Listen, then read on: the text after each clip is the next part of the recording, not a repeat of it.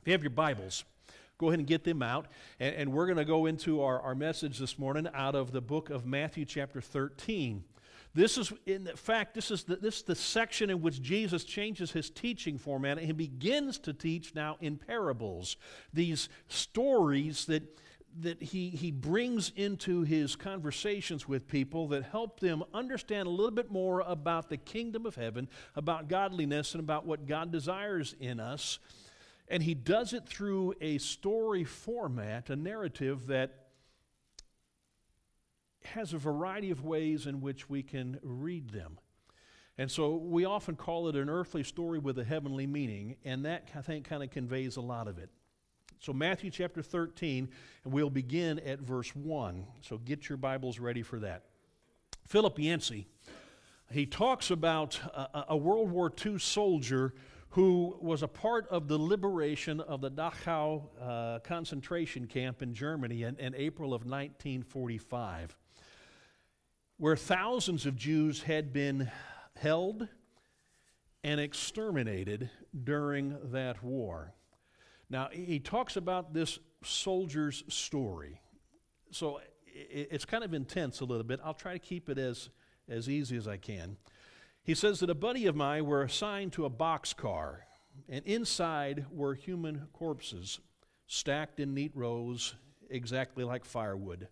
The Germans, he said, ever meticulous, had planned out the rows, alternating the heads and the feet, accommodating the different sizes and shapes of bodies. And our job, he says, was like moving furniture.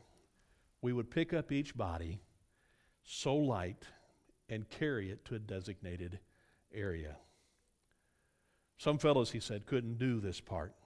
They stood by barbed wire fences retching, and I couldn't believe it the first time we came across a person in the pile still alive. But it was true. Incredibly, some of the corpses weren't corpses. They were human beings. We yelled for doctors, and they went to work on these survivors right away. I spent 2 hours, the man says, in that boxcar.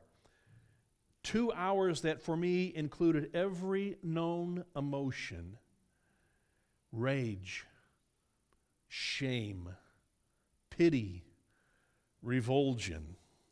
Every negative emotion, I should say. They came in waves, all but the rage. It stayed, fueling our work. After we had taken the few survivors to a makeshift clinic, the man says, we turned our attention to the Nazis, the SS officers in charge of Dachau. Our captain asked for a volunteer to escort a group of a dozen SS officers to the interrogation center, and a guy named Chuck, his hand shot right up. Chuck claimed to have worked for Al Capone before the war, and none of us doubted it. Well, Chuck grabbed his machine gun and prodded the group of SS prisoners down the trail. They walked ahead of him with their hands locked above their heads and their elbows sticking out on either side. A few minutes after they disappeared into the trees, we heard the rattling burp of a machine gun and 3 long bursts of fire. Soon Chuck came strolling out, smoke still curling from the tip of his weapon.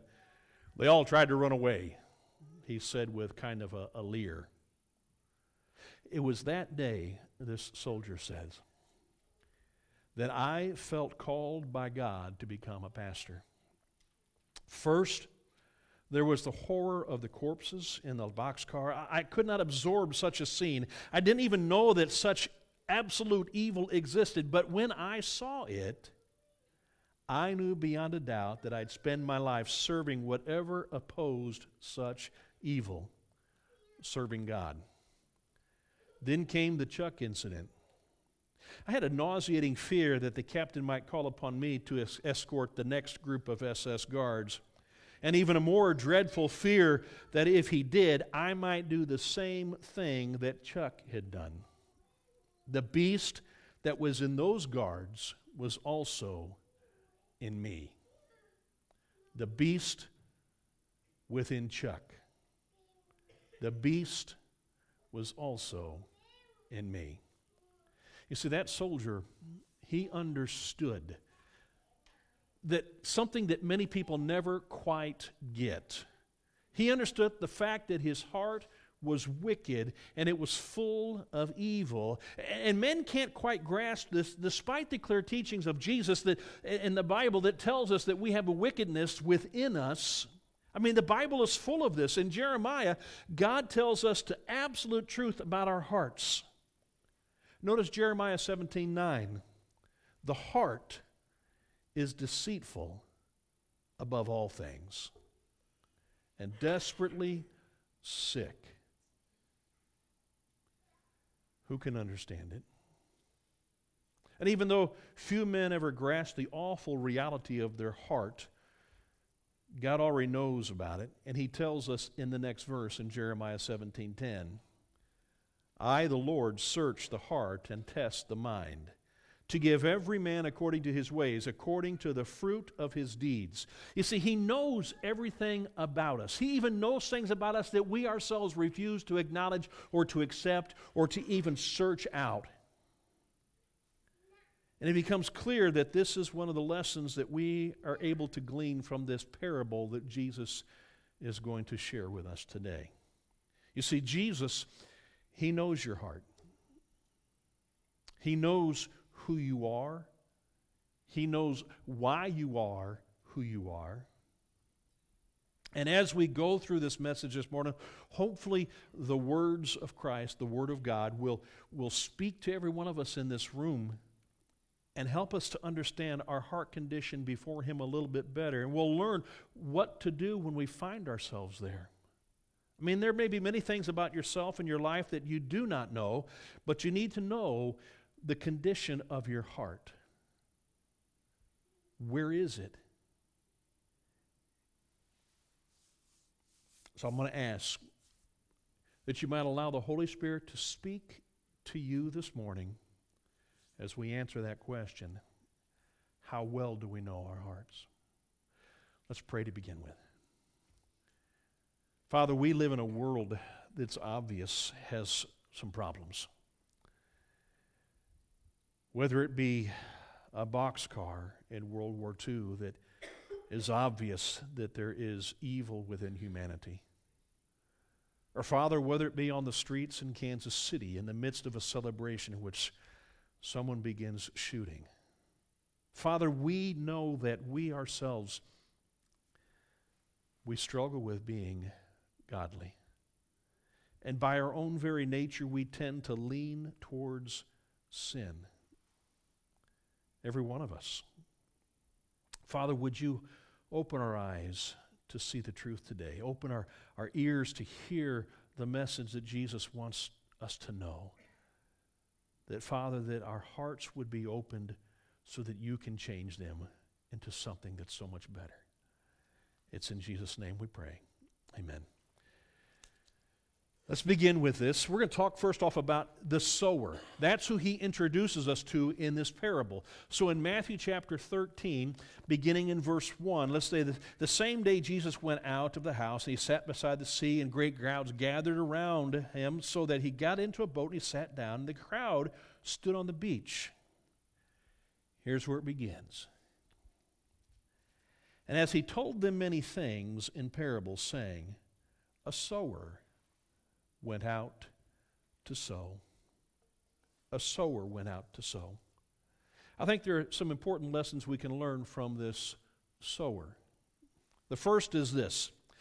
There's a dedication to the task, to the work that he has to do. The first thing, the sower must be fully dedicated to his work. He knows that he has to get out at a certain time of year, and he has to do the work, otherwise there will not be a harvest in the end. So he heads out, and he knows that I've got to do that now, or there will be no harvest later on.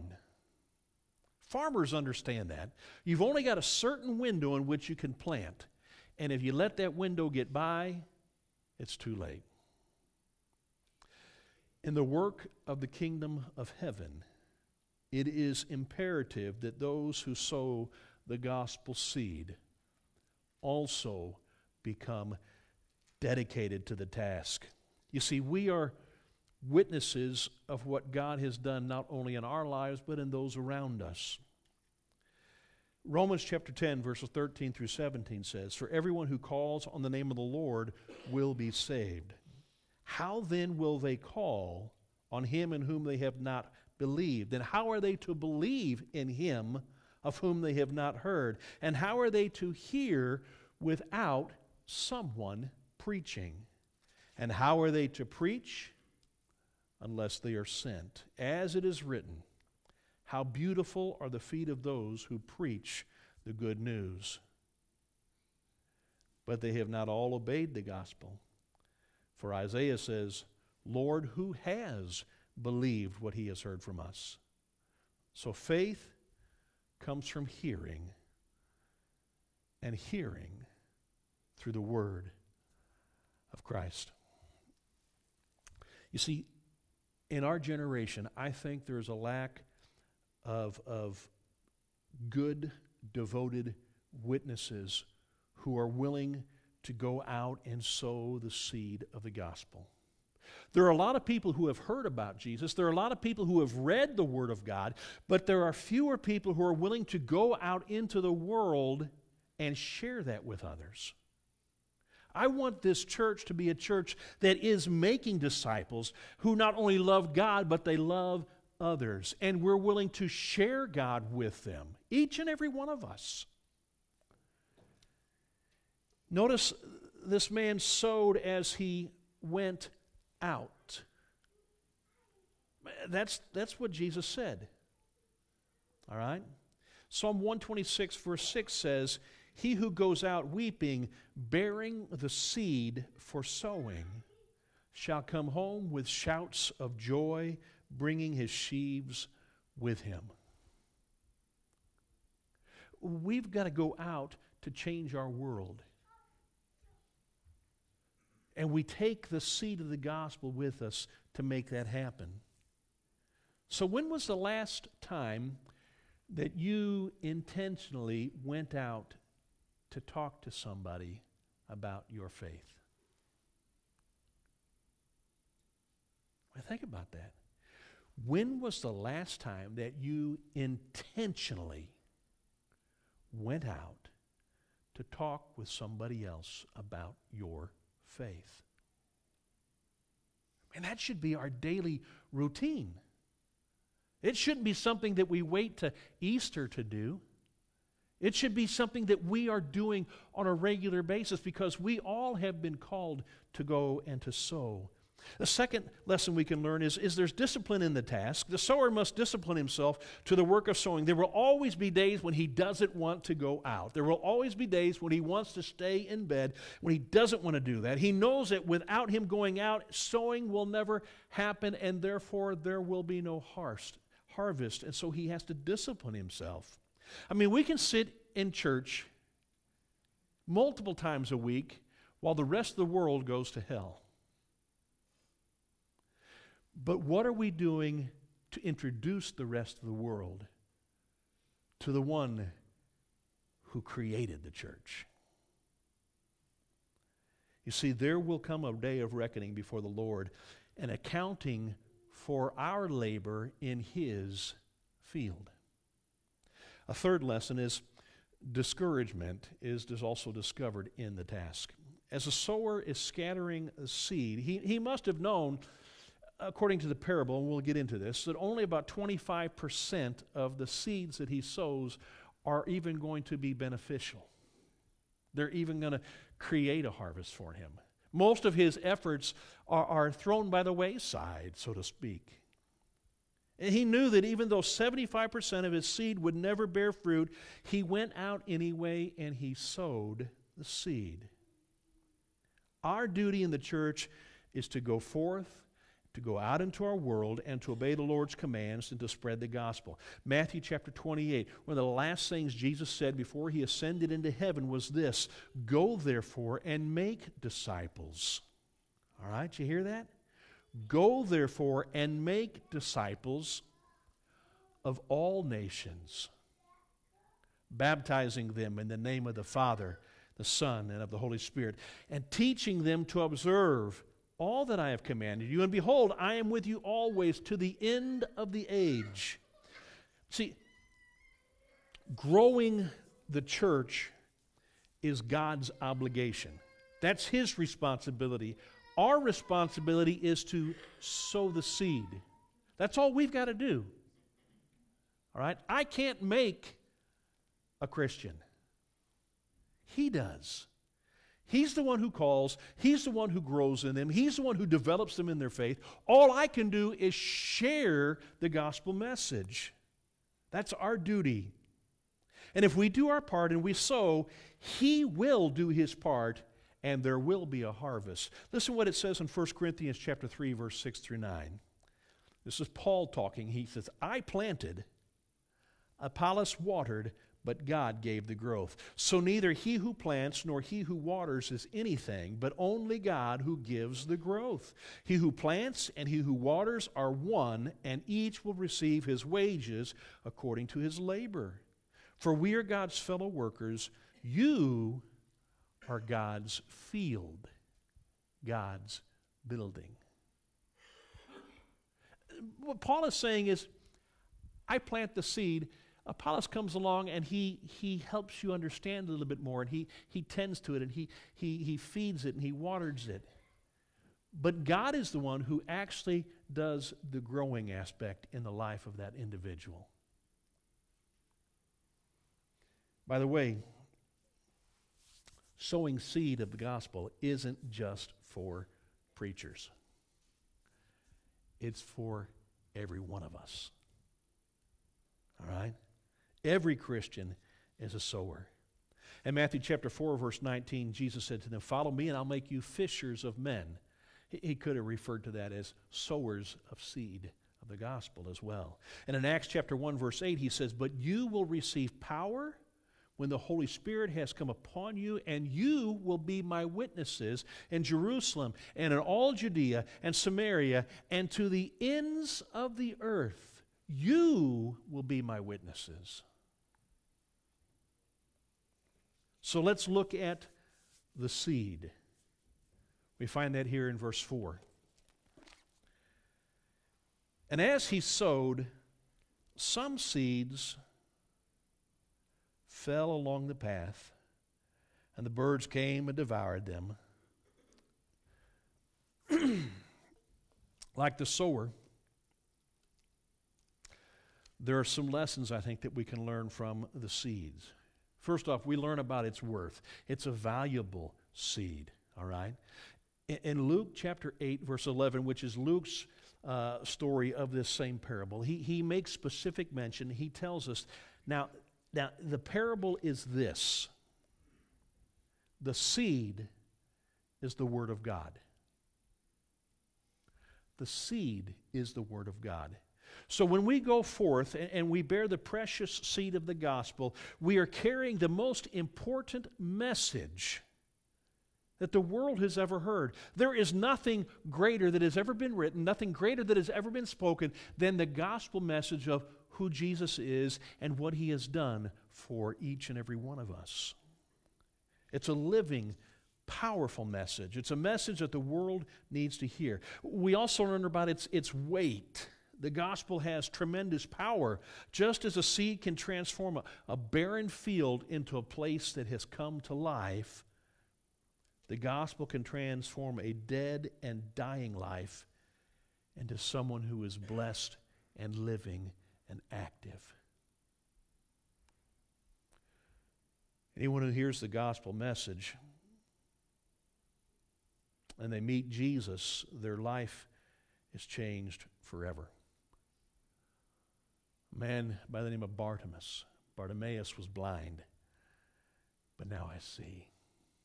Zacchaeus, his life was transformed when he got that opportunity to meet Jesus. There's others as well. There's the 10th man in this group of lepers who were healed when they came in contact with Jesus. And out of all those 10 lepers who he healed, only one came back to say thank you. There is Saul, who met Jesus on the road heading north to Damascus. And his life was revolutionary changed. There is John Wagner who met him. And my life is not the same. And we can go on and on of people who have been changed because of the gospel. We also learn about its work. When the gospel seed lands in good soil, it does good work, and it will change every life it touches. By the way, it doesn't matter who the individual is. It doesn't matter what they've done. If the seed of the gospel is planted in their heart, it can change them. And it can take the vilest of sinners and make them beautiful. But that leads us to this other aspect of this parable, the soils. So let's look at verses 4 through 8.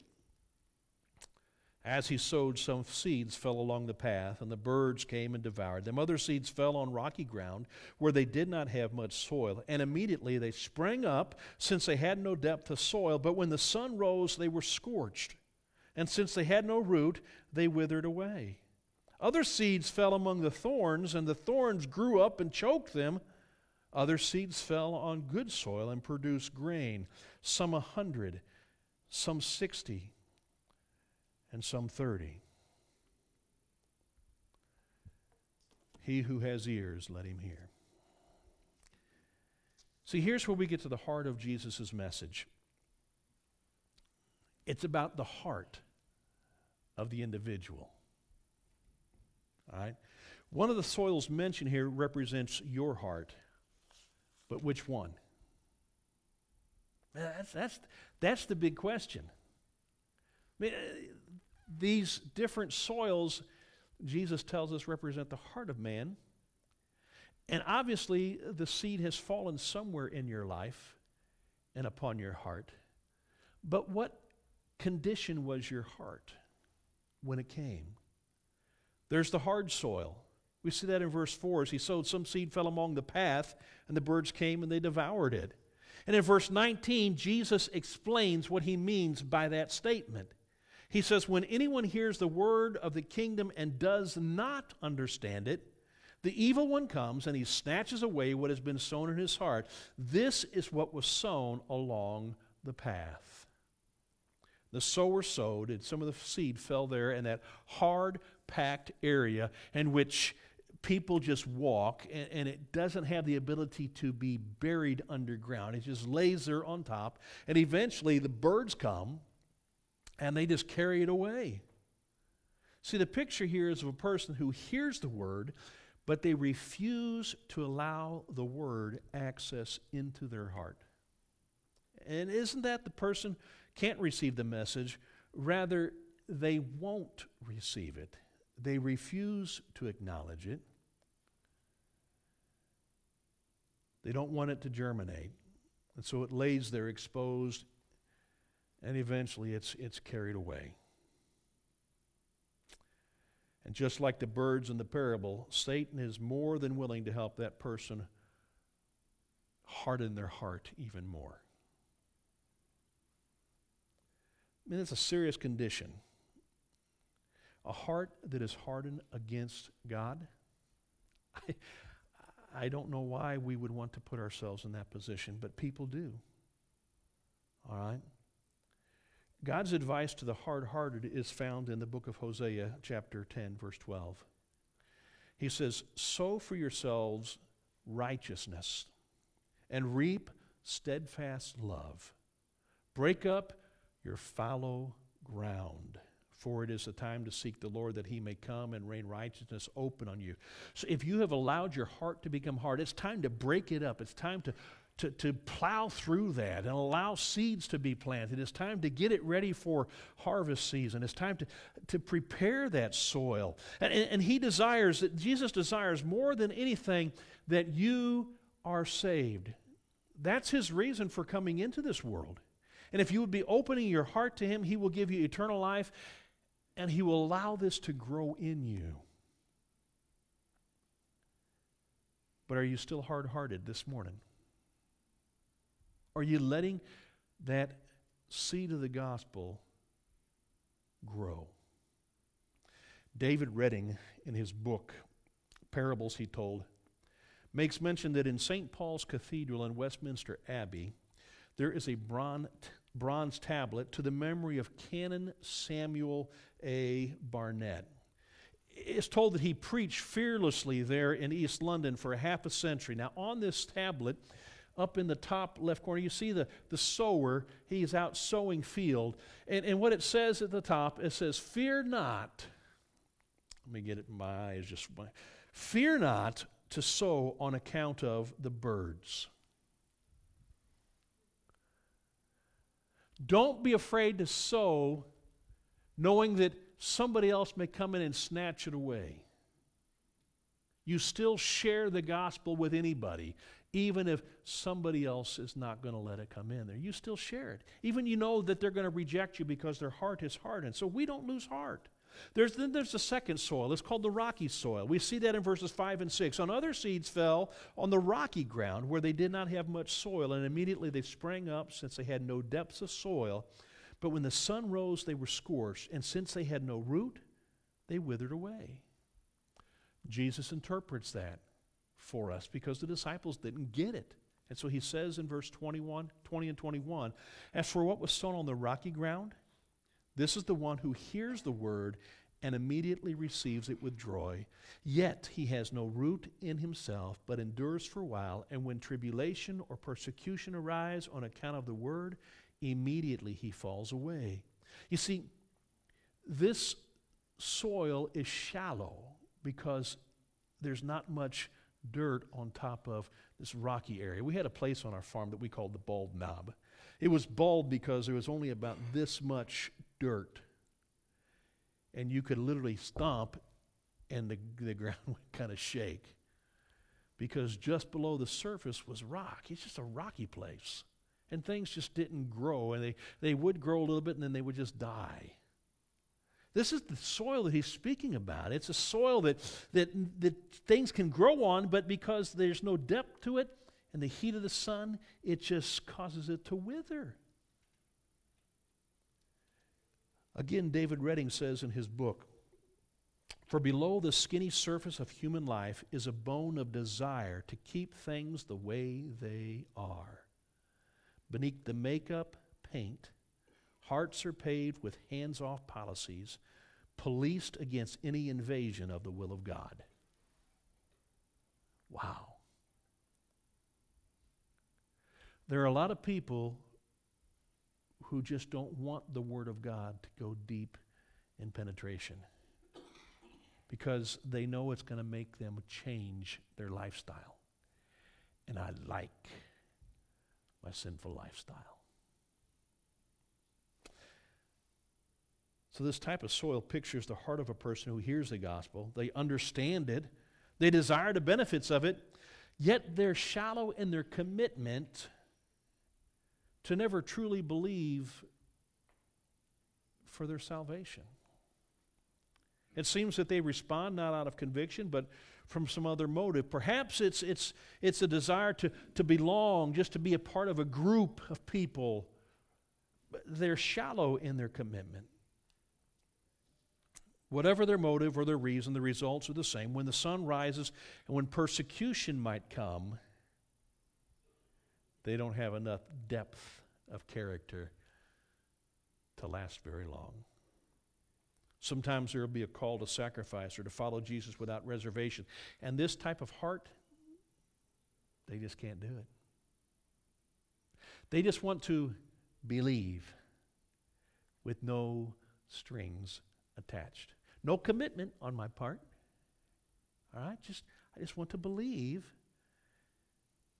And they drop out. The seed never produced any fruit, and without fruit, there is no salvation.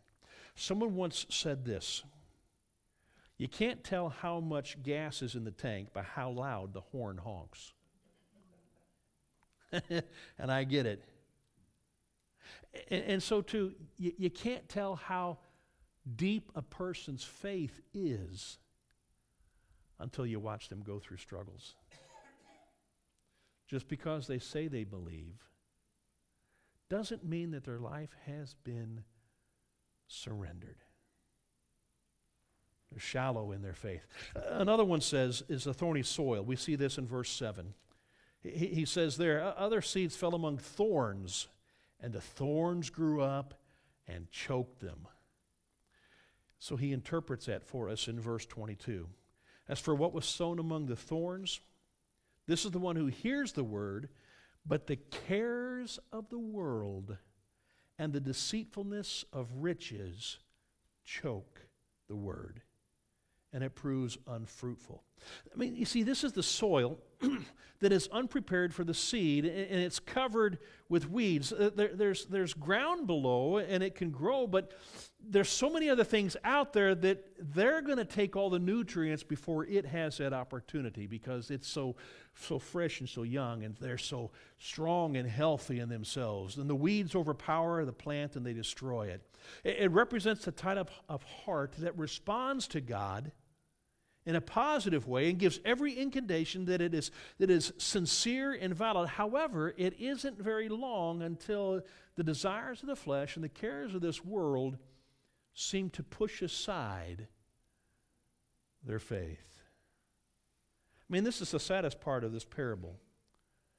Soil that could produce greatness, because we see there are other things that are there, all right? But that, it's growing in a jungle. Problem's not the stones. The problem is the weeds. Sir Gawain in King Arthur's Lancelot, he had a shallow interest in the Holy Grail until he finally just decided, this isn't worth it, and he just kind of gave up. But the valiant Lancelot, he also failed in his search, not for lack of depth, but from the squeeze play, I would say, of an unpruned vine, lust for Arthur's queen. Now, he confessed this, but in me lived a sin, so strange of such a kind that all of pure, noble, and knightly in me twined and clung round that one sin, till the wholesome flower and the poisonous grew together, each as each, not to be plucked asunder. You see, this is the point of this parable. It's sharp enough for us to prick ourselves on almost, all right? It's an unbearably good contemporary biography of the average person in America, I guess I should say. We are so enthralled by the things of this world that we often neglect the truth of God's kingdom. Christ has drawn a devastating cartoon, Redding says, on the contemporary Christian whose fields are fertile but so riddled with competing interest that they are strangling the struggling Christian shoots. He says weeds need to be wicked to be weeds. They are more often good plants in the wrong places. That's what America suffers from.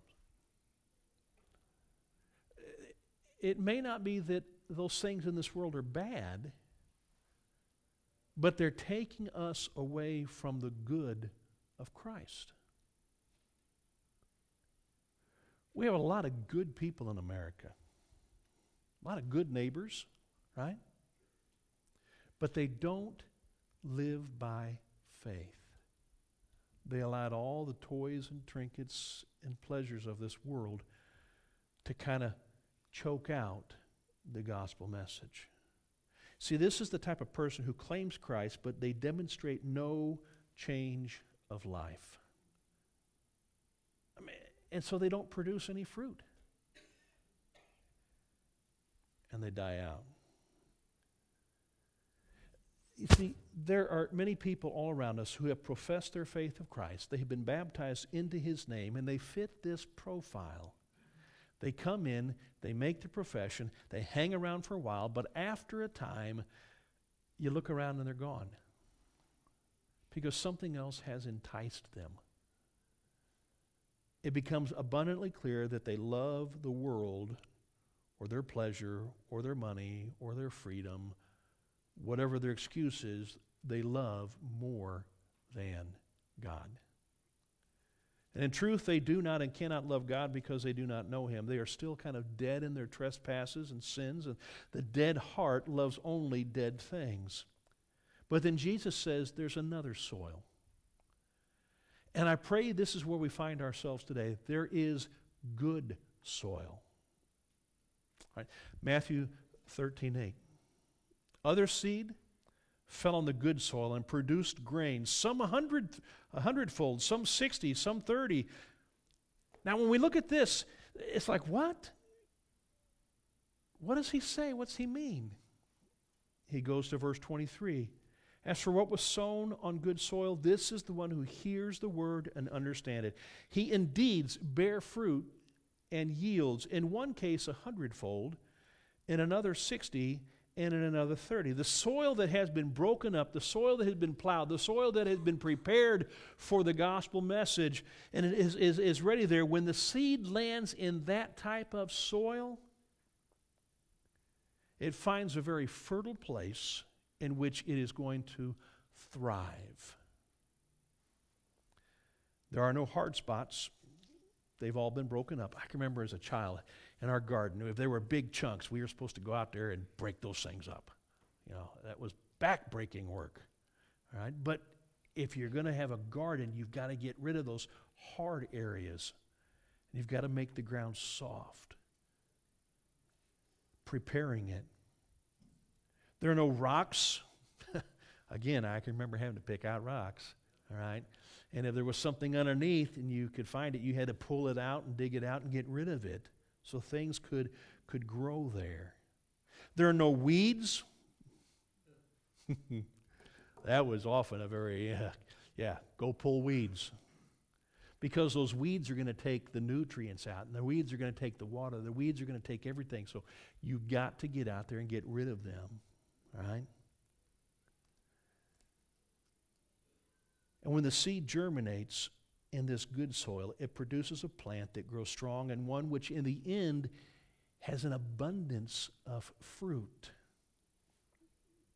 And this is the kind of soil that every farmer longs to plant their crops in. The soil, Jesus tells us, is this person whose heart is soft and yielding to the call of the Spirit of God on their lives. This is the heart that the vanities of riches and the spoils of this world have no power over. The heart responds because it wants to be right with God. It comes because it knows it's wrong, and the only way to be right is to yield itself to God and allow it to be planted. And when the gospel enters this person's heart, there's a life change, and there's an amazing difference in it.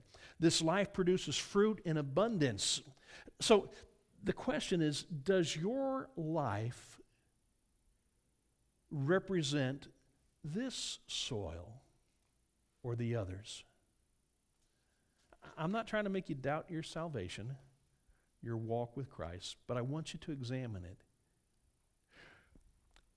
Are you a person who is enabling the Word of God to grow within you so that it is going to produce fruit in your life? You know, we need to look at where we stand before God. Now, we've spoken about bearing spiritual fruit. And what does that look like? It looks like the aspects of the Christian's life and his actions and his deeds and his character. There is something that is different than that which is in the world. And we know that in Galatians there's this wonderful description of what the fruit of the Spirit is, from love and joy and peace and patience and kindness and goodness and faithfulness, gentleness and self-control. And we could probably even add to that list the things that God does in our lives that are positive and encouraging. But if you've died to yourself and you have been born again in Christ, then there is going to be evidence of these godly virtues in your life. And those things are going to be growing in you more than the attitudes of this world. I mean, this is an encouragement to the sower. Of the seeds that fell upon this good soil, it was in abundance, 30-fold, 60-fold, 100-fold. What is a fold? This has the capability when he says, if it sold 30-fold, it means 3,000% return. How would you like to invest in a bank that gave you 3,000% return? Or 6,000 or 10,000% return? Now that is an investment. That's what farmers want. I take this one seed, I plant it, and comes up from it, and then all the multiple seeds, the multiple fruit. Out of one seed, think about it, an apple tree can grow. And how many apples do you get off that tree? This is good soil. All right? Now catch this. He has planted the seed of the gospel in your heart. What kind of fruit are you displaying? I mean, we had one of these pear trees in our house out in Versailles. I never saw a pear on it. Well, it's a Bradford pear. That's probably why. I'm like, well, where's the pears? Well, they don't have pears. Why is it a pear tree if it has no pears? I mean, what's going on here? I planted a peach tree. I got peaches, and I couldn't wait to pluck them, but the deer got them before I got them. Right? We have had the gospel seed planted in our lives, and therefore we are supposed to share it joyfully with a lost and dying world. So it proves the quality of the soil of our heart. Now notice these words here in Matthew chapter 7, verses 17 through 20. He says, so every healthy tree bears good fruit, but the diseased tree bears bad fruit. A healthy tree cannot bear bad fruit, nor can a diseased tree bear good fruit. Every tree that does not bear good fruit is cut down and thrown into the fire. Thus you will recognize them by their fruits. So the bottom line is this. If there is no fruit in your life, is there really salvation?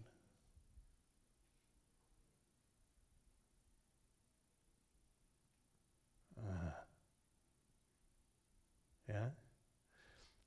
If your life is not bearing good fruit for the Lord,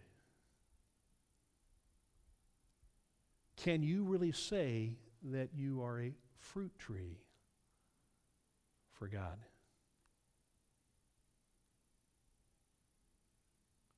Jesus, on his way into the temple, just before he was going to be crucified, it says to us that he was hungry, and he walked past a fig tree. Now, one of the Gospels tells us that it really wasn't even the season for there to be fruit on the tree. But he was hungry, and he wanted fruit, and he went to that fig tree, and there were no figs on that tree. And so he cursed it, and it withered up and died.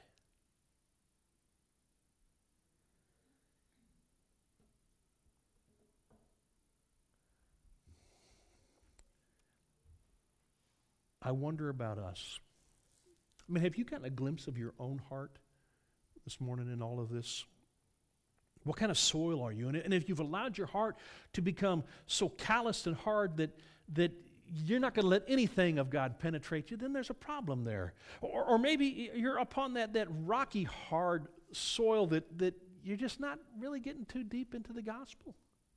I mean, you're there, and you're growing a little bit.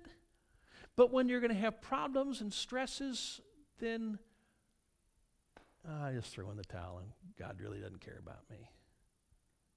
Or are you the kind of soil that the seed has been planted in you, but you've got so many other things in this world, so many other cares, so many other pleasures, so many other things that are just choking out your time with God, that you just simply don't have the ability to share your faith with others?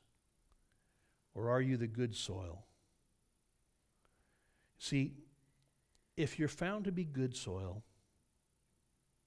then you ought to have the ability to rejoice in the saving work of Christ, that he actually has penetrated into your heart, and he's producing within you an abundance of fruit that's changing the world around you. Here's the thing. I don't care what type of soil you may think you are to begin with. You can be worked. And you can be created as an available soil for that seed that will do great things. My question is, do you want to?